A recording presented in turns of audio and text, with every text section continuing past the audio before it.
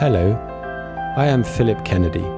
Thank you for downloading this podcast of the NYU Abu Dhabi Institute. I hope you enjoy listening to this. For more information about our programs, please visit www.nyuad.nyu.edu/institute. Thank you very much. I am increasingly unhappy listening to that kind of introduction because it suggests I've been alive as long as I've been alive, and it couldn't possibly be true.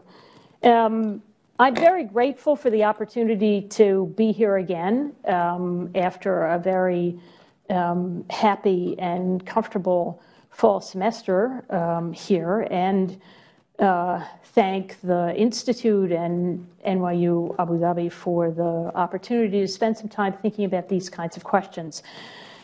This has actually been a long time preoccupation of mine, and so some of you may already have heard me say some of what I'm going to say or tell some of the stories that I will be telling, because I really care a great deal about this question of the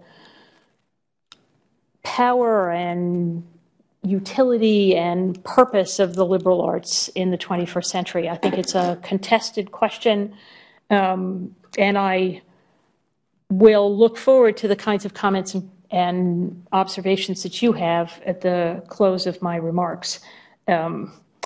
It's a complicated time and a complicated issue, and the more we can think about this together and collectively, I think the better off we'll all be.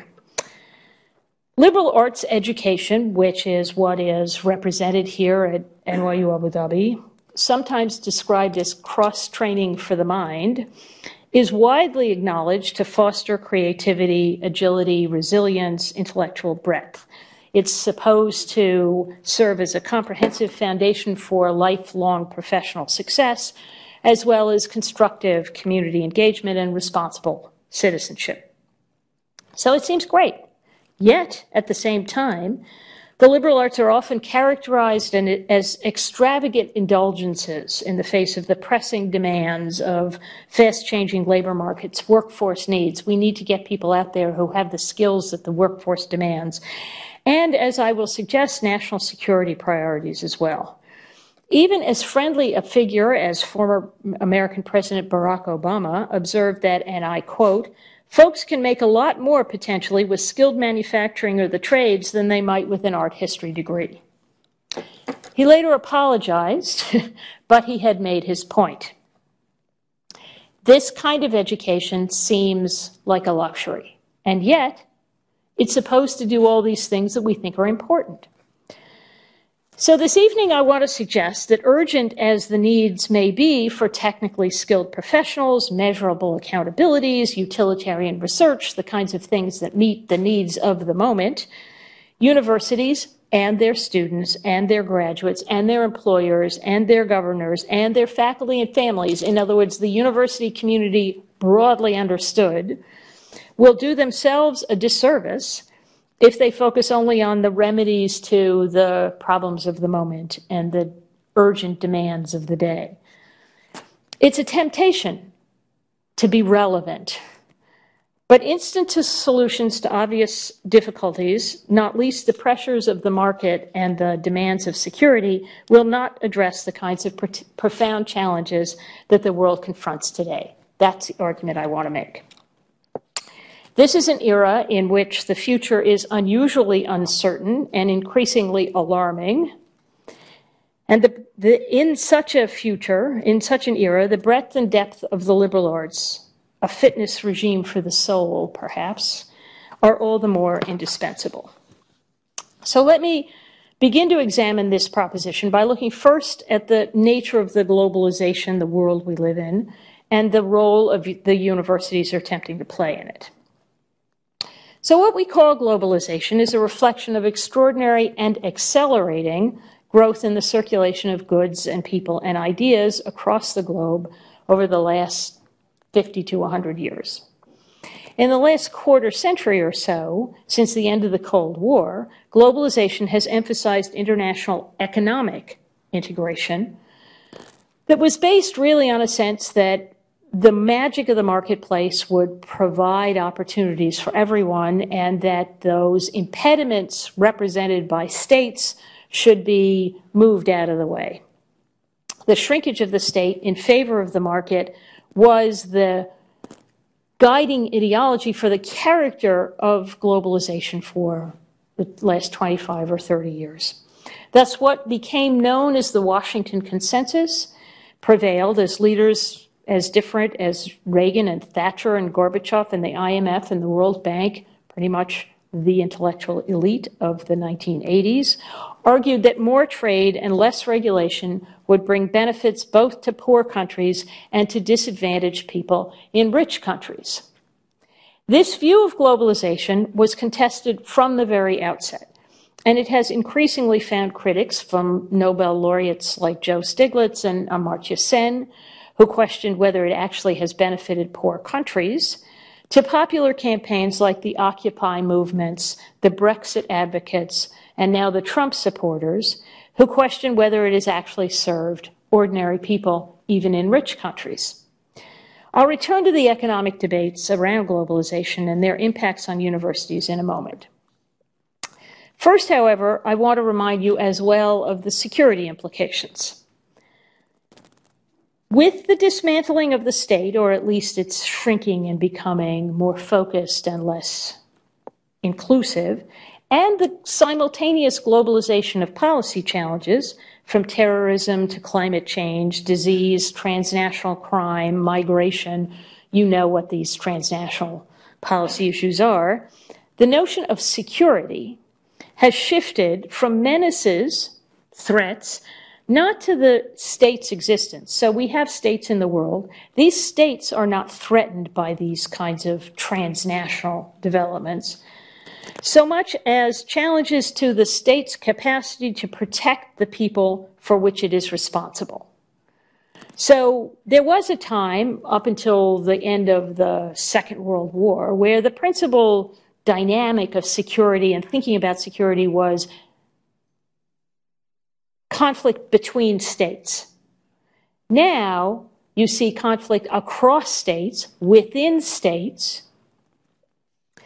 This is less well documented in terms of the nature of globalization than the economic imperatives, but this change in the conception of security has also created a growing zone of mutual mistrust between people and their governments everywhere. And that also is shaping, to some extent, these kinds of uprisings against governments, whether they are Occupy movements or votes in democratic regimes against the establishment, whoever they may be. And this is, of course, not least because governments struggle to deliver on the promises of security in the face of porous boundaries, which we all know, and threats that seem more visible and more terrifying on our phones than they did when we might have read about them in the newspaper 50 years ago or heard about them on the telegraph 100 years ago.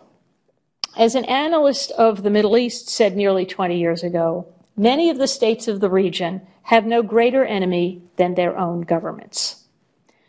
And evidently many people now think that across the world, from the UK to the US and beyond, and the growing hostility between governments and people seems to be mutual. So this sense of insecurity on the part of governments and on the part of populations in states, the blurring of boundaries between international and domestic risks and responsibilities, and the increasing estrangement of peoples and governments has had a surprisingly profound impact on universities, although I don't think that we have reflected on that as much as we might. Fears of hostile or malicious interference in or theft of scientific data, methods, or findings, whether by foreign powers, commercial competitors, non-state networks of criminals or terrorists, which we hear about in hacking. We're worrying about hacking in the United States. We're worrying about all sorts of theft of patentable materials in universities and so forth. These kinds of fears of this kind of interference has given rise to new efforts to secure or securitize science. And by science, I mean broadly construed what we do in the academy. This is currently principally true in the natural and physical sciences, where the dilemmas of ensuring appropriate safeguards for dual-use research, that is, things that are good when we do it and bad when somebody else does it, are widely recognized. But much research in the humanities and social sciences is easily deemed dangerous were it to fall in the hands of the mischievous or the wicked. So keep in mind that much of what we do at universities is actually contested and is actually viewed by someone as potentially, really or potentially dangerous.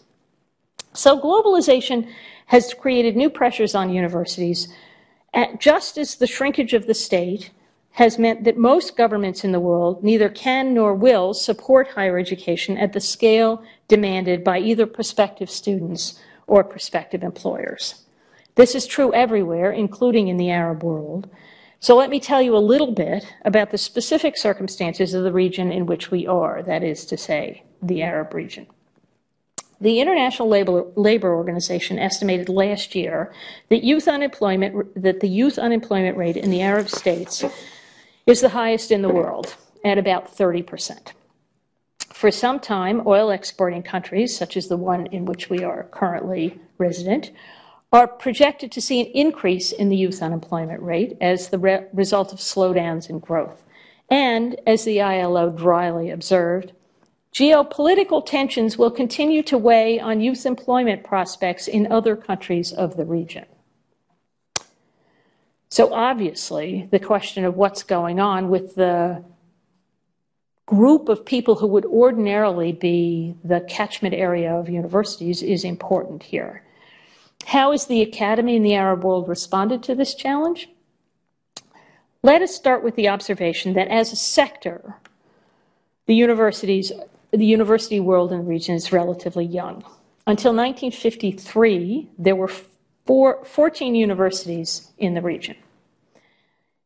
97% of the approximately 600 universities in the region today were established after 1950, and 70% after 1991.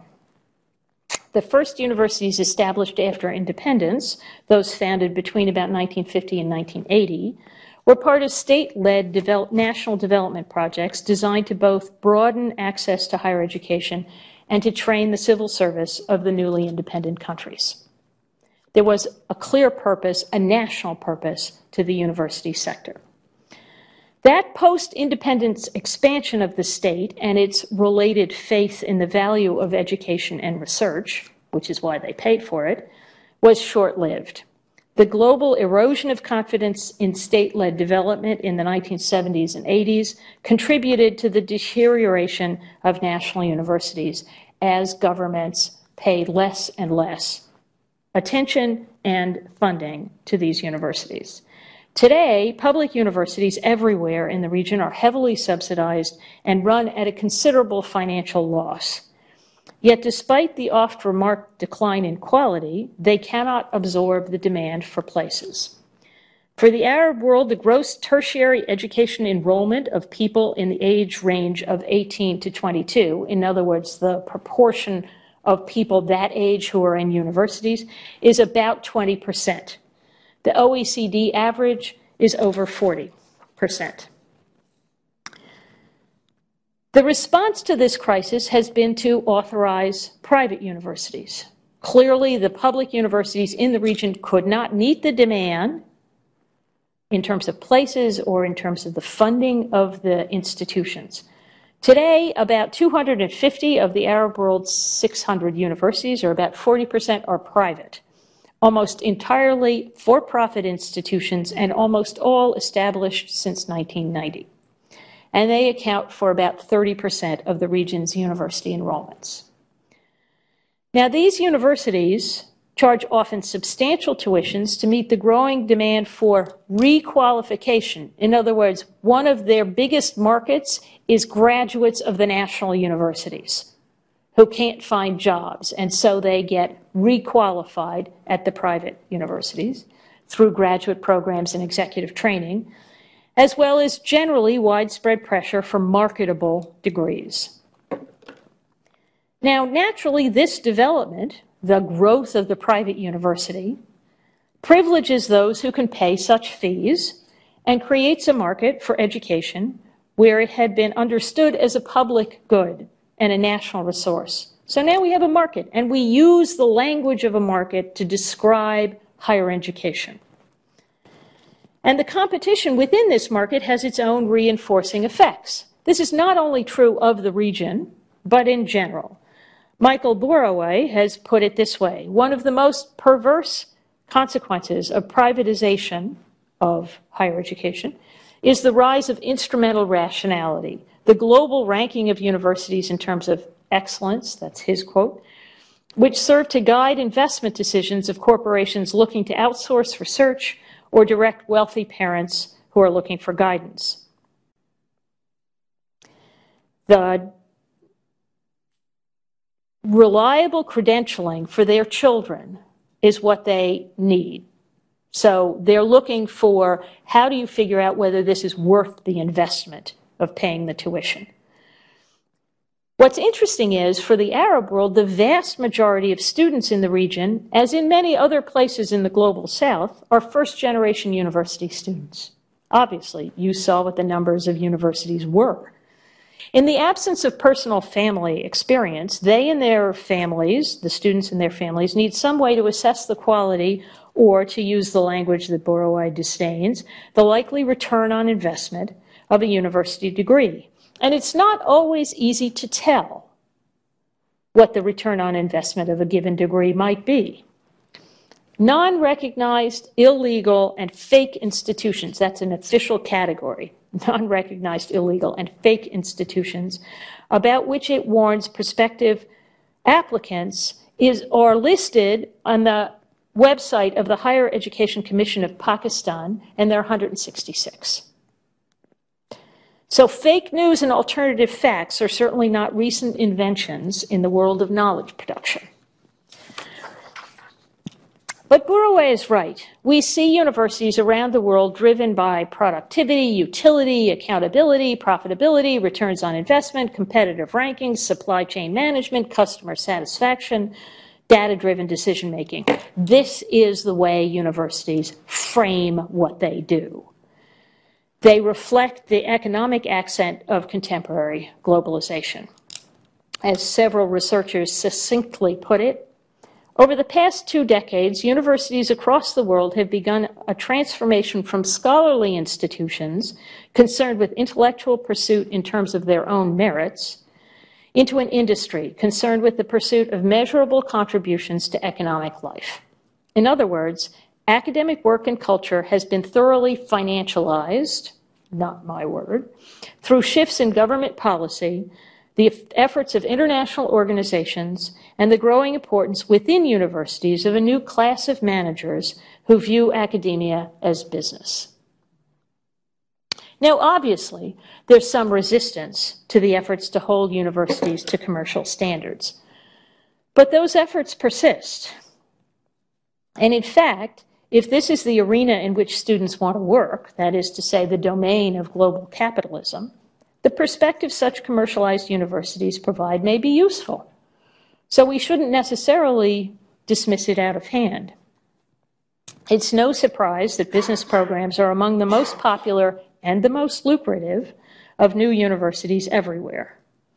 So too, other pre-professional programs, particularly medicine and engineering, which are both generally high status, particularly in this part of the world, so families are happy, and as fields in which technology is rapidly evolving, are therefore in high demand in both public and private sectors. STEM disciplines, that is science, technology, engineering, and mathematics, are almost universally believed to be the key to knowledge economies in the coming decades. And everywhere, from the US to the EU, to China, to Egypt, to the UAE, to Pakistan, governments encourage meeting the demands of a market for high-tech skills. So there is a sense that this idea of a knowledge economy and meeting market needs is what drives and justifies the existence of these kinds of institutions. I'll return to knowledge economies shortly. But as I suggested several minutes ago, the problems universities face are not only a reflection of the emphasis on economic values, although I think that is significant, There's actually hardly universal enthusiasm for university-based research, whether in science and technology or other fields, including the social sciences and humanities. And there are several reasons for this. To some extent, it's because the return on investment, and again, keep in mind somebody's paying for the research that's being done, just as they're paying for the education that's being provided. The return on investment in research is often unpredictable and slow to realize. So, in the first instance, just as a commercial matter, why would you put money into something where you don't really know when you're going to be able to realize the value of that investment? But perhaps more importantly, at least for this evening, that many kinds of research can be put to what is deemed by the investor to be malicious purposes.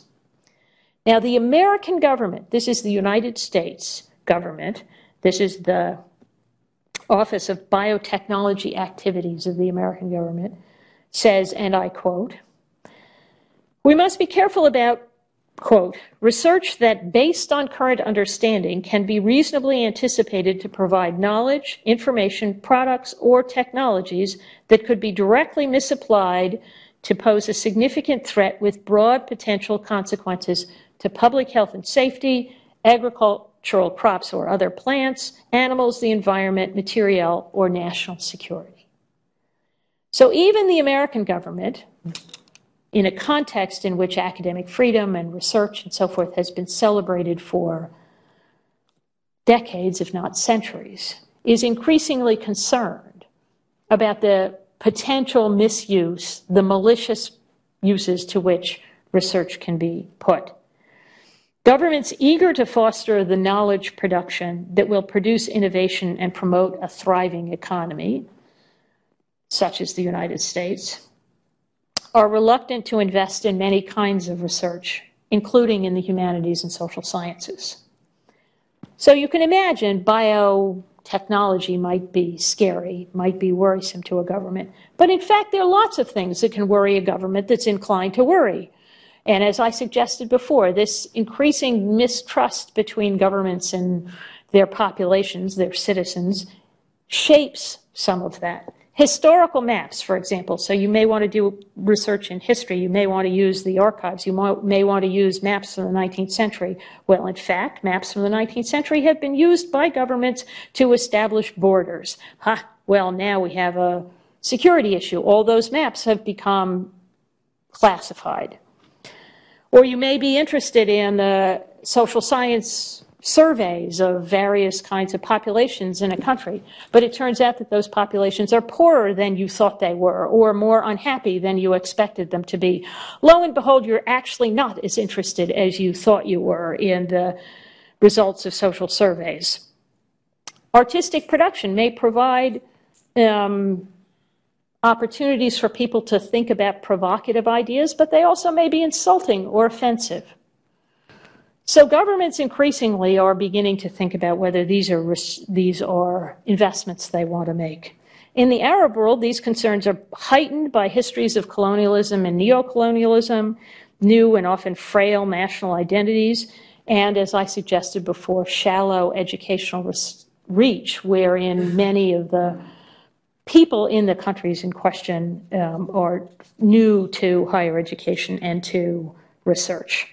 In some countries, this makes foreign participation in research, whether through funding or collaboration, suspect.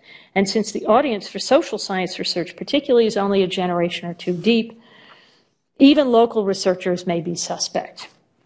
An Egyptian anthropologist has written that, and I quote, "Arabic readers and consumers pose a serious problem in the reception of critical sociological imagination, since critical findings may be disturbing and perceived as insulting."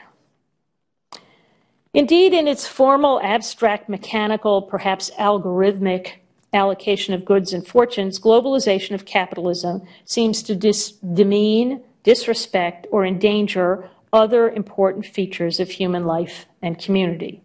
From both left and right, critics of globalization point to its neglect of other values that they embrace as part of a well-lived life: community and justice, dignity, freedom, the stewardship of nature and the environment. And in some places, this globalization has provoked a backlash, or perhaps several, since both those who have not shared in the wealth created by neoliberal globalization and those whose values are not confined to wealth itself are seeking a voice. And this, too, has impinged on the university.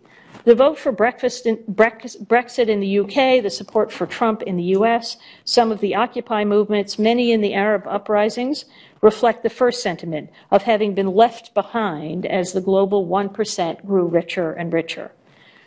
The rise of religious and nativist national movements from the far-right parties in Europe, extremist movements in the Muslim world, Christian fundamentalist and ultra-Orthodox Jews reflect both the disappointment of individuals who fear they are obsolete and overtaken, the left behind, and the alienation of those who, as I once wrote, think of themselves more as souls than statistics.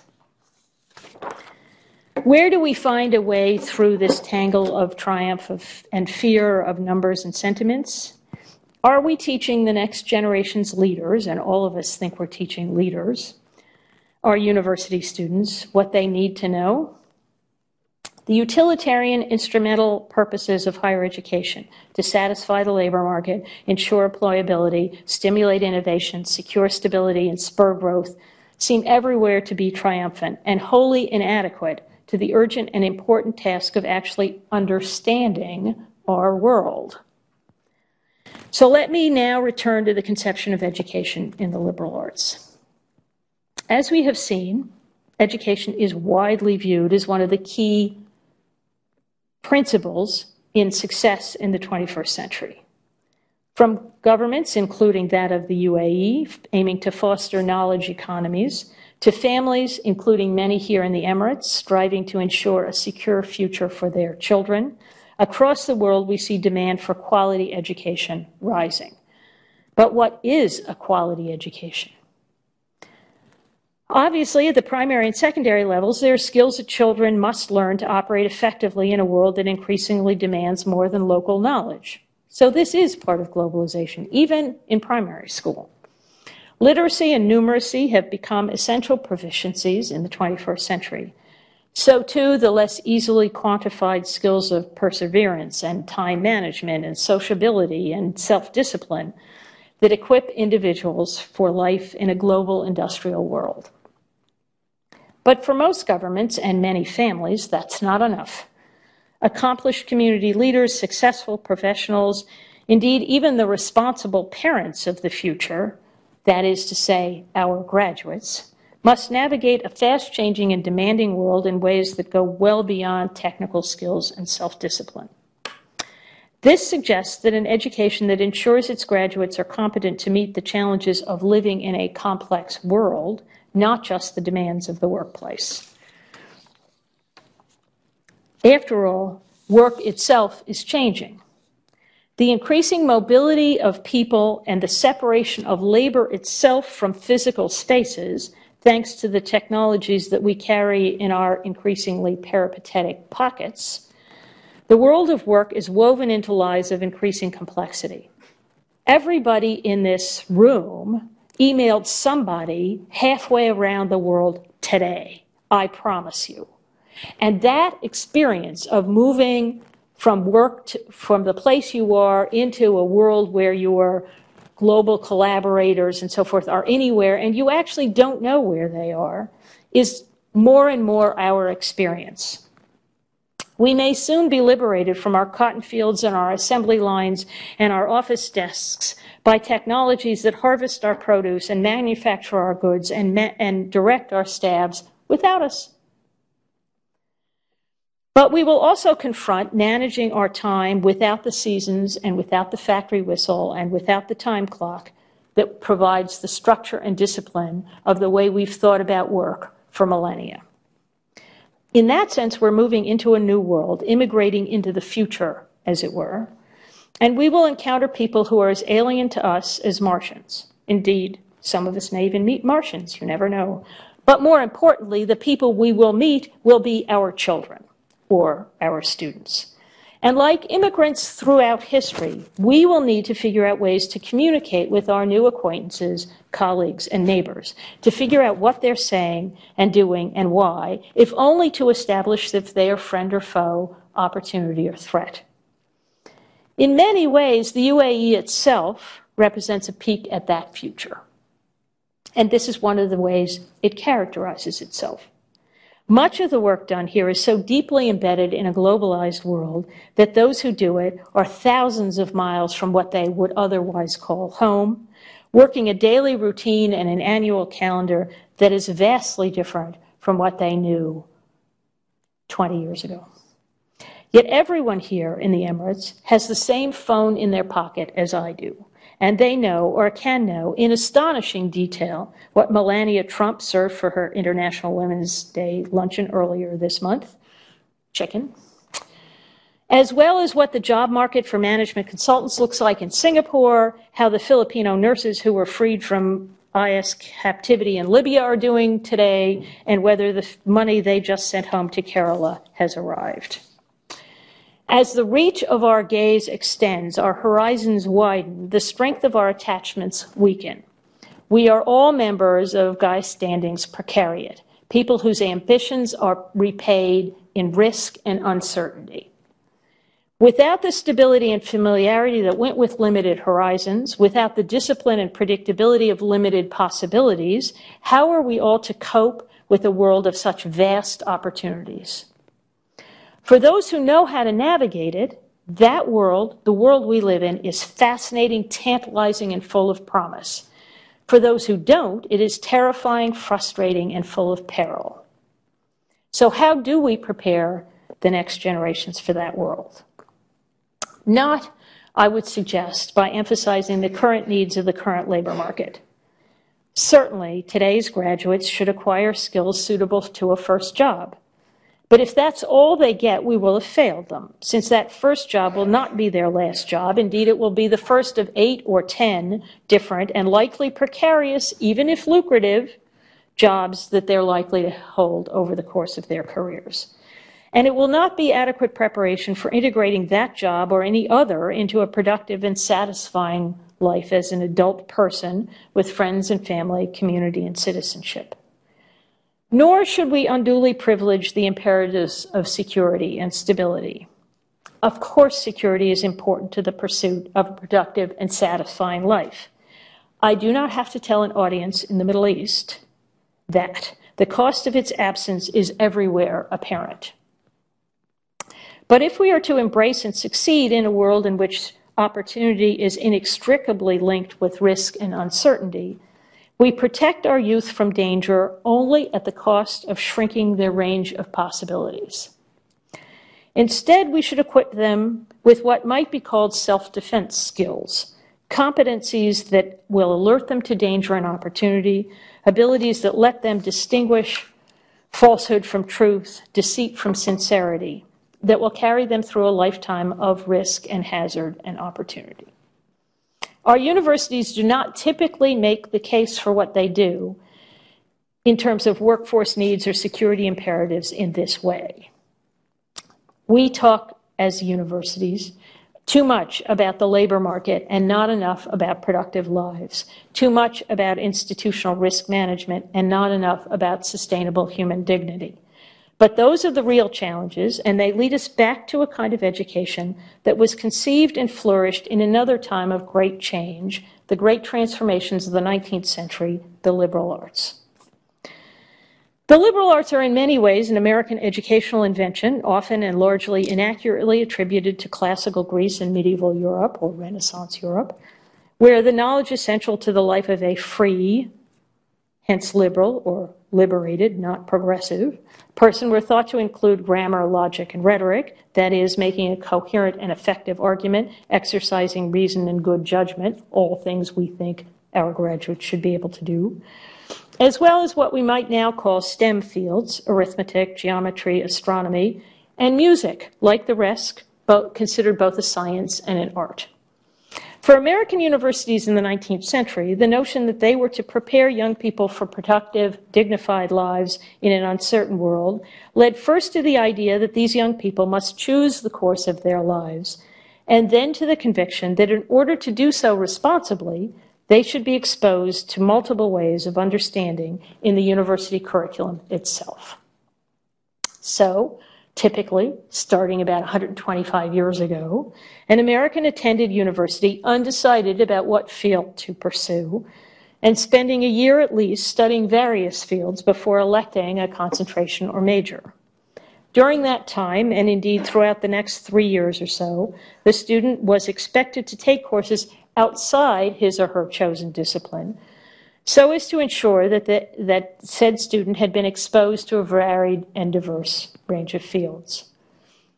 Those who elected demanding technical majors, such as those in engineering, often spent an extra year fulfilling their liberal arts requirements.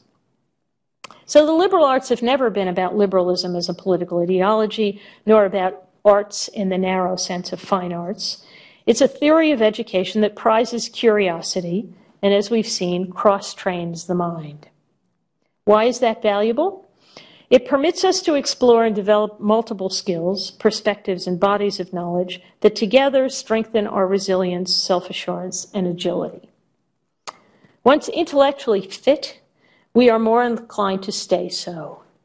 Knowing that there is purpose and value in multiple domains serves us in navigating a world in which novelty is commonplace, the unfamiliar is ordinary, and it equips us to change and adapt as well. It whets the appetite for what we've come to call lifelong learning. So if they're obviously so wonderful, why are the liberal arts not universally celebrated?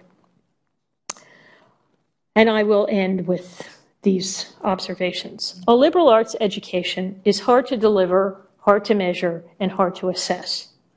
Much of what we prize in this kind of education only becomes apparent long after we've been launched into the world with our diplomas in hand. Indeed, many of our graduates will return to the small triumphs of sophomoric epiphanies to reactivate the exercise of learning many decades after they leave us. But this mystery of learning lost and regained is one reason why we so often ignore or neglect the liberal arts in favor of what seems to be more urgent technical and professional skills training, where the return on investment may be relatively small, but it's quick, certain, measurable, and safe. Indeed, it is important to acknowledge that a liberal arts education is not easy for anyone. For students and their families, it's often a shock to be exposed to unfamiliar ideas, sometimes even apparently obnoxious and dangerous ideas. Particularly for students who are unaccustomed to encountering difference, those who come from, say, religiously conservative families, perhaps, or young people, increasing numbers of whom think the world is reflected in their Facebook friends and Twitter followers, it can be painful to realize that there are people who disagree deeply with you on profoundly important issues. But that's the point of cross-training. It builds strength and flexibility in intellectual habits. It is the turns of mind and ways of thinking that you don't ordinarily use. At the beginning, it can be painful. In the long run, it ensures you are fit for challenges you cannot now anticipate. For institutions, sustaining a liberal arts philosophy is difficult as well, on several scores. First, we cannot assume that the American model, where it was born and developed, will work elsewhere, if only because off-the-shelf technology transfer rarely does. It needs to be adapted to local conditions. And even in the industrial world, what are called the legacy sectors of the advanced economies, including higher education, are undergoing their own radical and often difficult transformations in the current economy. In a world of diminished states and precarious work, who will pay for the preparation of the next generation is a very real question. Secondly, it is sometimes politically challenging as students, families, the public, or the authorities look askance at what they may see as noxious ideas circulating on campus. Often these crises are teachable moments, as there is an opportunity to make the case that exposure to such ideas contribute to inoculating the community from dangers that should not, indeed cannot, simply be ignored. Open debate can offer up alternative arguments and ideas. But that is not easy when what you are doing seems, as it sometimes does, subversive or sinister. In a world of diminished states and precarious work, danger seems ever present. And thirdly, it is very difficult to measure and assess the outcomes of this kind of education, particularly at graduation. The metrics we use to assess, accredit, and rank universities rarely capture the growing sophistication and maturity of the students, the value that rigorous exposure to unfamiliar ideas and perspectives has decades later, when still newer ideas need to be confronted, the self-confidence, agility, and flexibility of mind that permits young people to rise quickly to leadership roles. But it is well to remember that not everything that counts can be counted. So liberal arts education is difficult. It is difficult for the institutions, it's difficult for the faculty, and it's difficult for the students, and that may make it particularly valuable.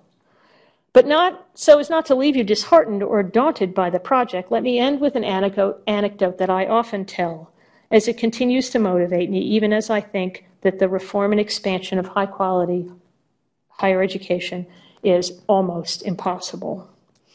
A part-time graduate student at the American University in Cairo, a liberal arts institution, told me a story of an encounter that she had at a demonstration in Cairo in the winter of 2012. It was a protest against the government, of course, and it was beginning to get violent as people began to throw rocks at the police, and the police hurled tear gas canisters back.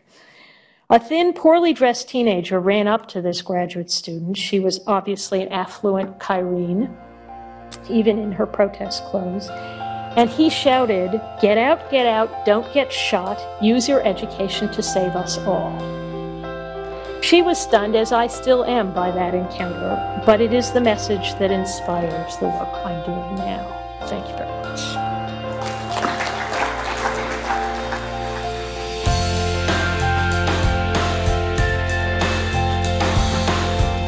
You've been listening to a download from the NYU Abu Dhabi Institute. You'll find more information on our website, www.nyuad.nyu.edu/institute.